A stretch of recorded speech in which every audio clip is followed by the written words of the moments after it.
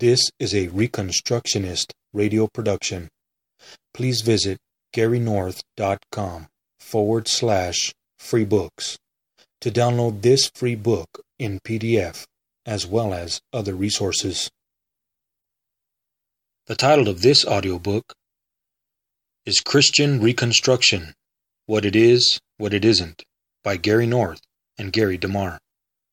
Published by the Institute for Christian Economics, Tyler, Texas. Copyright Gary North and Gary DeMar, 1991. Chapter 6. The Four Covenants of God. That at that time ye were without Christ, being aliens from the commonwealth of Israel, and strangers from the covenants of promise, having no hope, and without God in the world. Ephesians 2:12. We examine our condition in life not simply by our present outward condition, but by the Word of God, the Bible. History is governed by God in terms of His eternal standards. Through Adam, God placed all mankind under a covenant, the dominion covenant. He told Adam that he must subdue the earth, Genesis 1:28. What is a covenant? God comes before man and lays down the law, His law. Man must either conform to God by obeying His law, or else be destroyed. As He told Adam, "Eat of the tree of the knowledge of good and evil, and you will die." God deals with men as a king deals with his subjects. His covenant is to prosper us when we obey, and curse us when we rebel. First, God makes a personal covenant with man. A man's eternal destiny depends on how he responds to God's covenant. God also makes institutional covenants with men. There are three of these: family, church, and state. Each has an appropriate oath. Each has laws. Each has penalties for disobedience. As I wrote in chapter 5, a biblical covenant has 5 sections. 1.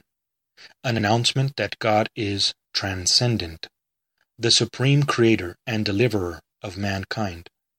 God is completely superior to and different from men and the world He created. Yet He is also present with us, immanent. 2.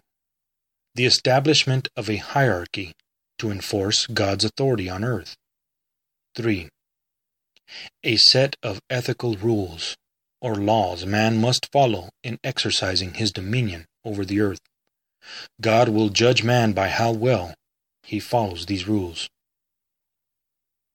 4. A list of judgments that will be imposed by God, who blesses man for obedience and curses man for disobedience. 5. A program of inheritance, a lawful transition that mortal men need in order to extend their dominion over creation. We examine the laws of God and we evaluate how well we are following them personally and with our own families. Then we compare the requirements of God's laws with institutions in our own nation, church, state, and family. If we find that society is disobeying God's covenantal principles, then we can conclude that judgment is coming. The curses of God will fall on those who rebel against Him. These 5 points are inescapable concepts. We never face the question of covenant or no covenant. We face the question, whose covenant? It is a choice between God's covenant or man's covenant, a covenant with the Creator or a covenant with Satan. There are no other choices available. There is no covenantal neutrality. Christians are called by God to exercise dominion in every area of life. God has transferred the ownership of the world to Christians, just as He transferred it to Adam before Adam rebelled. We now are called to take possession of the world in terms of God's covenantal principles, and by means of God's sovereign grace. Christians must begin immediately to reconstruct their own lives, families, and churches before God's judgment on society begins. We must prove ourselves ready to lead. We must do this by following God now, before His judgment begins. Obedience to God's principles produces leadership. Disobedience to God's principles produces His judgment, man's disinheritance from God's riches, both in history and eternity. If you don't want to be disinherited, either eternally or on earth, then start obeying God. Jesus said, "If ye love me, keep my commandments." John 14:15. This is a basic theme of the New Testament. But whoso keepeth his word, in him verily is the love of God perfected. Hereby know we that we are in him. 1 John 2:5. Beloved, if our heart condemn us not, then have we confidence toward God. And whatsoever we ask, we receive of him, because we keep his commandments, and do those things that are pleasing in his sight. And this is his commandment, that we should believe on the name of his Son, Jesus Christ, and love one another, as he gave us commandment. And he that keepeth his commandments dwelleth in him, and he in him. And thereby we know that he abideth in us, by the Spirit which he hath given us. 1 John 3, verses 21 through 24. For this is the love of God, that we keep his commandments, and his commandments are not grievous. 1 John 5:3. Blessed are they that do his commandments, that they may have right to the tree of life, and may enter in through the gates into the city. Revelation 22:14. The Lord of the Covenant. Jesus Christ is Lord of the Covenant. He sits at the right hand of God, governing history. He ascended to his lofty position at his ascension, which occurred 40 days after his resurrection from the grave. This was Peter's message on the day of Pentecost. This Jesus hath God raised up, whereof we are all witnesses. Therefore, being by the right hand of God exalted, and having received of the Father the promise of the Holy Ghost, he hath shed forth this which ye now see and hear. For David is not ascended into the heavens, but he saith himself, The Lord said unto my Lord, Sit thou on my right hand, until I make thy foes thy footstool. Therefore let all the house of Israel know assuredly that God hath made that same Jesus, whom ye have crucified, both Lord and Christ. Acts 2:32-36. This eschatological passage is a development of the great promise of Psalm 110. A Psalm of David. The Lord said unto my Lord, Sit thou at my right hand, until I make thine enemies thy footstool. The Lord shall send the rod of thy strength out of Zion. Rule thou in the midst of thine enemies.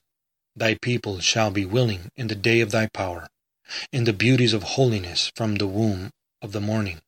Thou hast the dew of thy youth. The Lord hath sworn, and will not repent. Thou art a priest forever after the order of Melchizedek. The Lord at thy right hand shall strike through the kings in the day of his wrath. He shall judge among the heathen. He shall fill the places with the dead bodies. He shall wound the heads over many countries. He shall drink of the brook in the way. Therefore he shall lift up the head. Jesus Christ, the great high priest, is the Lord over history, the King of kings.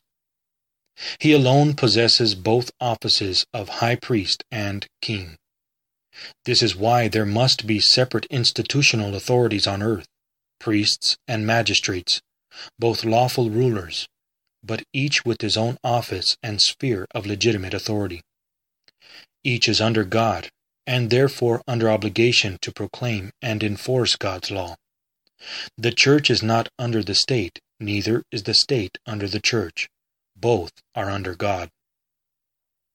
Where does Jesus sit? At the right hand of God. Where is this? In heaven. Does this mean that Jesus will not return to earth to sit on an earthly throne in Jerusalem or some other city? Yes. He reigns in history from on high. To leave his throne in heaven, he would have to give up power and authority, unless that heavenly throne were also to come to earth, along with his Father next to whom he sits. But this transfer of God's throne of judgment to earth will happen only at the resurrection of the dead and the final judgment. The coming of the kingdom. Much of modern evangelical Christianity believes that Christ's kingdom cannot and will not come until he returns physically to reign over saints and sinners during a 1,000-year future period. This is not what he said about the arrival of his kingdom. It is already here. But if I cast out devils by the Spirit of God, then the kingdom of God is come unto you.